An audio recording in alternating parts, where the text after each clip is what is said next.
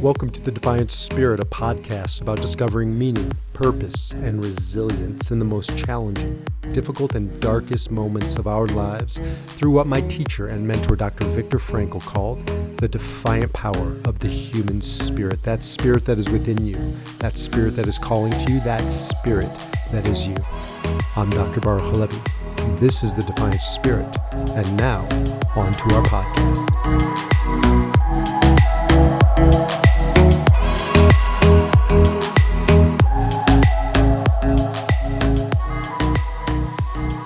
Hey there, welcome back to The Defiant Spirit. I'm Dr. Baruch Halevi, also known as B. Thanks for tuning in. Whether you're watching by video or listening to the podcast, I'm really delighted you're here. This one does have a visual. I will explain everything you need. It's just really one slide, but it is available for you, or will be available for you on the website, on the podcast page. Just scroll down to the bottom of the page and you will be able to download it.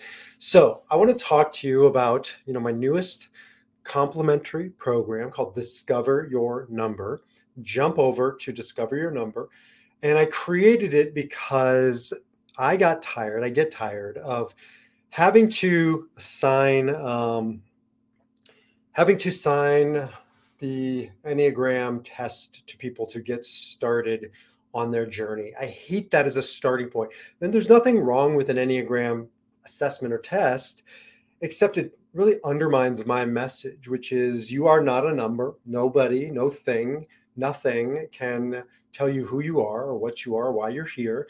So go take this number to tell us why you're here, right? You can feel like it's not in the right order of things. I want you to begin the journey of discovering your number and understanding that these are 9 fundamental ways of being in the world, 9 motivations, whys, directions, so that you can live your true self and own your number, which is my additional program, so that you can really master your set of ingredients, your life's curriculum, if you will. And then ultimately you can defy it because you're not a number. And when we learn the Enneagram number so that we can ultimately not live unconsciously, not live in reaction. And that's the beauty of the Enneagram. And I'll get into that in a second. But then I say, hey, take a test. So Discover Your Number it's just a 1-page. You scroll down on my website, and you go down the page and you just look at the who, the what, and the why. Who this Enneagram type is, this one particular type of all the 9, what they believe, what they value, and why they do what they do. You can really narrow down your number pretty quickly. But you can also learn, because most of these tests, you're not learning anything, you're checking boxes. So you learn, you identify all 9 types, you start to rank order them because they're all in you. It's not like you have one. These are just 9 fundamental energies or ways of being in the world. You have rank ordered them in your unconscious strategy to survive. So you go down the order and, this top one is the most resonant with you. It's your core type. But the next one down is your next go-to strategy and so forth. So the Discover Your Number gives you the opportunity to go through all 9 types, to rank order them, to find your core type, but also to learn about the people around you. Because once you learn that your spouse is a 2, or the helper, or your boss is an Enneagram 6, the loyalist, you can stop living in reaction and choose your response, help them choose their response. That's the Discover Your Number program. Now, I want to talk about in this podcast, one of the ways that I see the Enneagram in my life is around the Jewish holy days. Now, many of you know, ordained rabbi, and I've practiced as a rabbi for about 15 years, studied for 6 years prior to that. So a good chunk of my life. And I still, participate in Jewish events like the High Holy Days. As I'm recording this, they're coming up. I just certainly don't teach Judaism anymore, don't represent anybody else's Judaism. And for me, I just like cobbling together my practice. I'm a spiritual mutt. I raised my kids as Jews. I believe in it. But I also believe in lots of different interesting pathways to live our true self. So I cobble together best practice, that spiritual mutt piece of myself, drawing upon great wisdom traditions like Catholic mysticism and Buddhism and Hinduism and certainly Judaism, Kabbalah specifically, and then lots of other systems. Well, why do I say that? Because one of the things I love about the Enneagram is it is uniting, it is not dividing. So it comes from multiple spiritual backgrounds, thousands of years. Nobody created the Enneagram. It's not Myers-Briggs, it's not DISC. It's evolved over thousands of years. Certainly Catholic mysticism and Jewish mysticism, Kabbalah, totally in alignment with the Enneagram, because I think that the originators or the evolutionists, is that a word? Evolutionists? People who evolved the Enneagram knew Kabbalah and knew Catholic mysticism. It's not coincidental that the 7 deadly sins that we know of today that grow out of the Catholic tradition are identical with 7 of these 9 numbers. And either 2 got dropped or 2 from the original, or I don't know, but they originally were 9, or it's not a stretch to see how all 9 of these ties into the 7 deadly sins, the 9 deadly sins. And in Kabbalah, the 9 fundamental energies, there's 10, but 9 in this sort of lower realm, another conversation for another time. Bottom line, the Enneagram is really about 9 sins, 9 deadly sins. Now, if I say sin, most people turn the channel, turn the dial back in the old day, right? Because what you hear is, here comes a rabbi, here comes a preacher, here comes a Bible thumper with their finger out. If you were watching, right, you can see, thou shalt not, thou shalt. That's not a sin. That's religion being co-opted. These are profound ideas that have been used and abused and misunderstood, and now sort of ruined for the majority of us who hear sin and think, oh God, here it comes. As I'm recording this, as I mentioned, Jewish holy days are coming, and it's all about sin, except it's not about sin. The Hebrew word for sin, chet, not hate, but like Baruch, which is why I go by B, because Americans don't like saying ch, but chet is the original term for sin. Now, it comes from archery, believe it or not. The Hebrew word, which you've heard before for the 5 books of Moses, called the Torah, literally means to shoot an arrow. If you're watching, I'm shooting an arrow, right? It's an archer's term. It's a direction. So Torah, 5 books of Moses, is a direction. What is Jewish law called? Halacha, which means a way. It's a way of moving forward in life. If you look at Taoism, if you look at Christianity, right, the Tao, or Christianity calls it Via, or Dharma. I mean, every tradition has the same thing, which always means the way. So all of these religions are saying the same thing. There's a direction of intentionality that we need to live our lives if it's going to be a good life. And all of the religions are saying essentially the same thing, that there is a direction. Every direction isn't legitimate. There are bad directions. We know people who go in bad directions, but here's the truth. We all go in bad directions or destructive directions or deadly directions, and we must course correct. We're like an airplane. Viktor Frankl talks a lot about, he was a pilot. He liked to do it. He had a lot of interesting activities. He was also a mountain climber.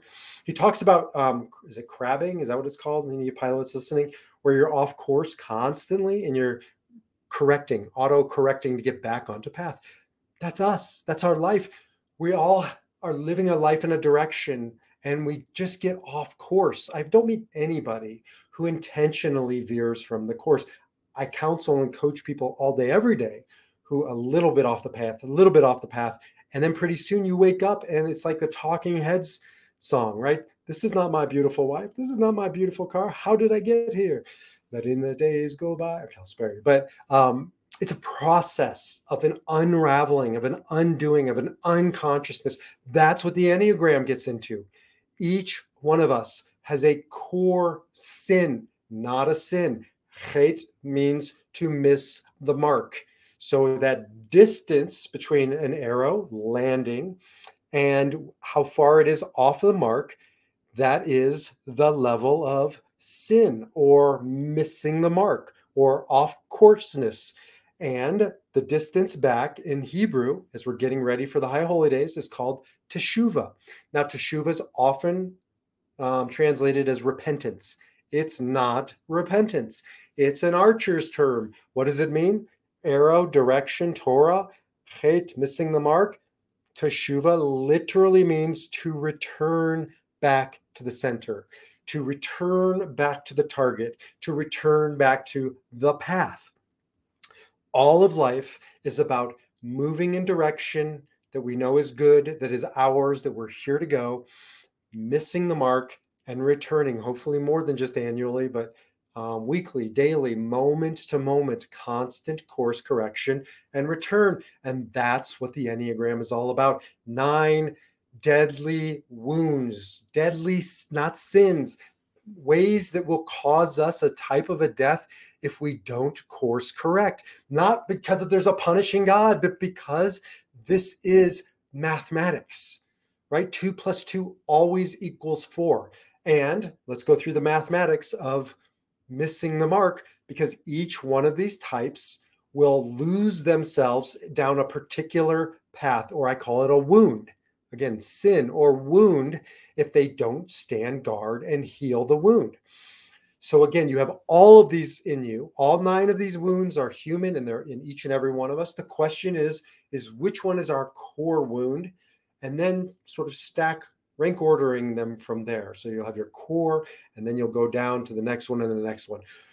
For now, it's enough to pay attention to your core wound as I talk these through, and which one speaks to you the most. And when you say, uh-oh, that's my wound, if I don't stand guard against that, it sets a chain reaction, little by little, day by day, where I'm reacting. Remember Viktor Frankl, we are either living in reaction, unconscious, in fear, or we are living in our truth, our power, responsible, response-able, able to respond in our life.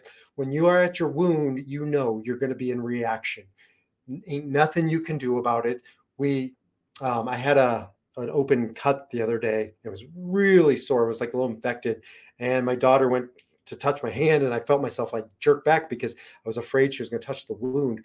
That's a reaction. That's how we are with our wounds in our lives. And so the Enneagram will show us where that knee-jerk reaction happens, starting with our core wound, so that we can heal it. So let's go through all 9 wounds and a little bit of the healing process, so I don't want to go too long in this video. Okay, Enneagram 1, we'll start there. Enneagram 1, called the reformer, lots of people call it the perfectionist, doesn't matter what you call it. It's always dealing with the same thing. The core wound for a 1, it's not one word, but I do have one word here just for simplicity's sake. I will say this one is probably a good word for this type: immoral. 1s live feeling unconsciously, that it's not like they sit around necessarily articulating this. They feel like they're not good people. They feel like they're never good enough. That's why they're the perfectionists. There's always like, if I could just do a little more, then I'd be good. This is the interesting about the Enneagram. Now, they'll overcompensate by oftentimes being the good boy or the good girl, the goody two-shoes kind of a thing. So they are kind of like that choir boy image, but that's an overcompensation. If they're not careful, they're just doing it because they're so scared on the inside that they're just immoral and they aren't worthy of the air to breathe. Again, unconscious and reactive, but there's a core fear that I'm not good. Now, that's a wound. They heal it through getting away from perfectionism and remembering. Everything is about remembering. You don't become anything. Not on the Jewish path of the high holy days. You don't become holy. What do? You return or remember your path and then return to the path. But it begins in remembering. And so then you return to who you are. So in so many ways, the wound or the sin or the Enneagram type is not who you are. It's who you're not. It's where you've lost yourself. It's how you've strayed. The pathway back for the 1 is to be good, not to be perfect, to know that they are good, not because of what they do, but because of who they are. They have a lot in common with the 3. We'll get there. Enneagram 2, the core wound deals around relationship, lovability. They are called in the system, at least my system, the helper, many systems. Enneagram 2s are sometimes the nurturer, the giver, the lover. They're always around relationship. It stems from a core fear that they are not worthy of love, that they are unlovable. And so they need to do something to be loved. They need to give, in particular, to others to be loved. They need to fulfill the needs of others to be worthy of love. Again, reaction. They don't have to live this way. We can defy our number. But if they're not conscious, they're constantly dealing with the core wound of not feeling like enough. That's their sin. If they don't stand guard against that, they will lose themselves down a path of being in relationship for the wrong reasons or not having clear intentions or motivations. So the way to heal that, to return back to the path, is to know that they are worthy of love because they are a beautiful, profound, unique, one-of-a-kind human being, a child of God, and they deserve love without having done anything. They simply are the sperm, as Wayne Dyer says, that won the race. Or I was corrected recently. For some people, that image doesn't work. Then you're the egg that won the race. But you won the race. You're here. You're thousands of years of genetic victory. You're worthy. And that's the Enneagram 2. Enneagram 3, the achiever. Enneagram 3, the go-getter, the performer, oftentimes called. This one is all about doing, coming from a core wound of fear of failure. They not only do they fear the act of failure, if they don't stand guard against their wound, it will tell them they are a failure. And if they can just do more, then they'll be a winner. If they could achieve more, this is what can cause them to become overly competitive and turn everything into a validation of their worth. It's why, if they're very unconscious, they're the ones who flip the Monopoly board over when they lose and have, the tantrum. I knew a kid who did this playing outdoor football, just, pick up football. He would always take his ball literally and go home. And it was must have been a 3 because when he lost, it only happened when he lost, never when he won. So 3s have to stand guard against this wound and understand that they are not here to perform. They are here to inspire. These are the inspiring types, but it never comes from an outside set of victories. It comes from an inner attitude or stance in the world. So a core wound of failure. Enneagram 4s, they lose themselves around, this one's a hard one. There's a loneliness, existential loneliness to it. I shouldn't have put alone here. Lone tends to invoke a sort of feeling of solitude, which is totally fine. Now they can become overly alone. I don't know what's the word for that. Too much solitude. They can become, sort of a hermit, a recluse. That's the word I'm looking for. And they need to stand guard against that. It comes from this wound of they're not special. They're unoriginal, which is ironic. Each one of these is ironic because the wound is the very thing that they're charged with a superpower. 4s are the most unique, the most creative, expressive of all types, but they have this core fear that they're not. And so they overcompensate if they're not careful. 3s overcompensate for, being afraid of failure and become winners and so forth. Each one of these types has to look at the shadow and the light of what their type offers to really understand what they're doing and why they're doing it. And a 4 is afraid that they will be alone or lonely in the world because they're not special. Enneagram 5, called the investigator. 4 is called the individualist or the romantic. 5 is the investigator or the thinker or the observer. 5s fear being depleted, which also one is not so easy to understand, but it's intellectual. They feel like they don't know enough. They constantly are this, I need more data, more information, but it's more than just thoughts. It's resources. They're the ones who really feel the pain of an environment that maybe we're, burning up. I mean, yeah, this can probably take a billion years before the planet burns out. But 5s worry from this place of we're being depleted, they're being depleted emotionally. They have a very hard time standing guard against being overwhelmed by emotions. And so they're very reserved in the way they hold on to their emotions because they're afraid that they don't have enough. Again, mental, emotional, financial. Sometimes they're accused of being miserly or cheap. They're afraid. I've known multimillionaire fives who feel like they're going to run out of money. So this wound, and we'll get into next time maybe the childhood origins of the wound, but this fear of being depleted, you can imagine how that causes you to hoard or to accumulate or to withhold. And so standing guard against that wound, healing that wound, knowing they have enough, that they are enough. Enneagram 6, the loyalist, sometimes called the loyal skeptic. This is the wound of betrayal. This is why they're so dutiful. They're the servant. They want to be a part of a cause. And if you have the loyalty of a 6, you have something special. Now, if you betray a 6, look out, because this is their wound. It just gets right into the heart of what they were afraid of all along. 6s are probably the most prone to a self-fulfilling prophecy. So they'll worry about being betrayed, that they'll hire a private investigator to follow their spouse who wasn't cheating on them, only to find out later that the spouse was so unhappy with this kind of skepticism and paranoia that she ended up cheating. It's just crazy. But 6s have this tendency to create self-fulfilling prophecies. If you doubt and you share enough doubt and you're afraid long enough, it spills out onto other people.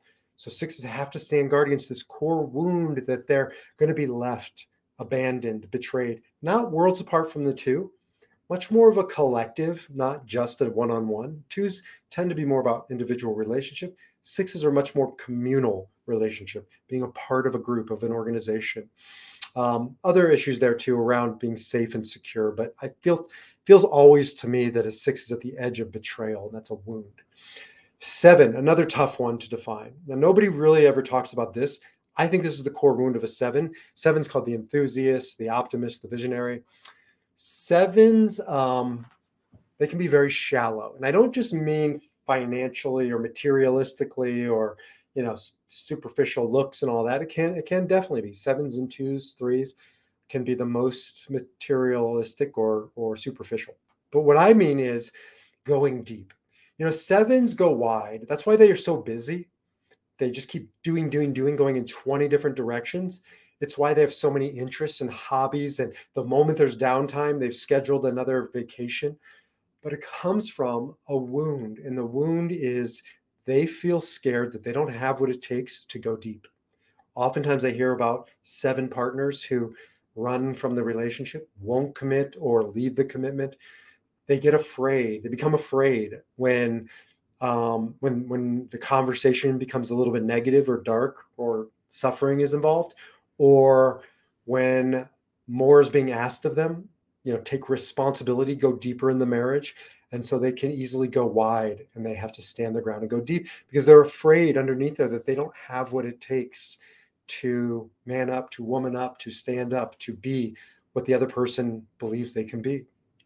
So, so 7 is a shallowness, but not the typical kind. And that's the wound. And again, we're here to heal each one of these and find our way back to our core power, our core strength, which is always the opposite side of that. So I would say depth. 7s are truly deep when they stand their ground and do their work. Enneagram 8, the type that I react and respond like, the challenger. Enneagram 8s, they appear tough, right? We want to appear invulnerable, like we've got this. The tougher an 8 gets, the more insecure they are. So sometimes an 8 will just look so tough and angry, but you're touching on something that's making them feel insecure, vulnerable, and weak. And so they go against the grain of every other type where they start working harder, they show less, they look tougher. Think of like Beth Dutton from Yellowstone. If you've seen Yellowstone, she's a vulnerable, scared little girl who's learned how to deal with her fears by being outrageously angry and tough and scaring the hell out of everybody, including this 8. But that's a weakness, and it is a sin. It is a deadly sin. It destroys people when 8s don't deal with this fear, this wound of weakness, and understanding that that's not weak. What they think is weak is oftentimes truly vulnerable and profound when they let people in. So a wound that has to be healed and dealt with. Last but not least, I wouldn't want 9s to think they're least because they sometimes feel like they're the least noticeable. Peacemakers, so peaceful, so harmonious, comes from this core wound. I could have put conflict. because they are afraid of conflict, that they don't have what it takes to navigate the conflict, to stand up against tough people or bullies or difficult situations. And so this wound is that they're not enough and they don't have what it takes to, again, stand up. However, it's much more about they become afraid of being lost.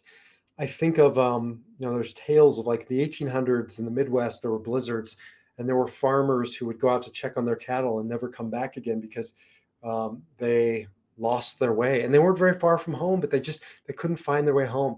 The nine always feels like they're afraid they're going to lose their way if it gets too scary, too vulnerable, too conflictual, too big people, big energy, and they'll just lose themselves. And there's this just core wound of that they don't have what it takes to endure a very difficult world. It's a cruel world, but they do have what it takes, and they're some of the most strong and resilient people you'll ever meet. So again, the other side of their wound is their strength, their superpower. This is about healing the wound of all 9 types within us and our particular wound. It's about returning to our true self. The Enneagram is not who you are. Discover your number will not show you where you go when you are defying your number, your defiant power of the human spirit that is so much more than a number. It simply shows you where you go when your wound is touched, when it's the fear of it, of being exposed, when you go down your shame spiral. The Enneagram shows you who you are not and where you go when you're in reaction, but also the pathway out of reaction. So you can take back your power to choose your response and defy your number. Jump over to Discover Your Number. If you know your number, follow that and own your number. It's my first introductory program to go through all 9 numbers and really go to the next level, not just discovering them, but owning them. And I'll talk more about that in another podcast. For now, discover your number, own your number, and stay tuned because we have to defy your number as well. Take care. Thank you for listening to the Defiant Spirit Podcast with me, your host, Dr. Baruch Halevi. If you like what you heard, please consider leaving a 5-star review and share this podcast with others.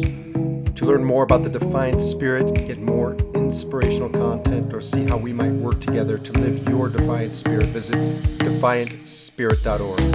Until then, take back your power and live your Defiant Spirit.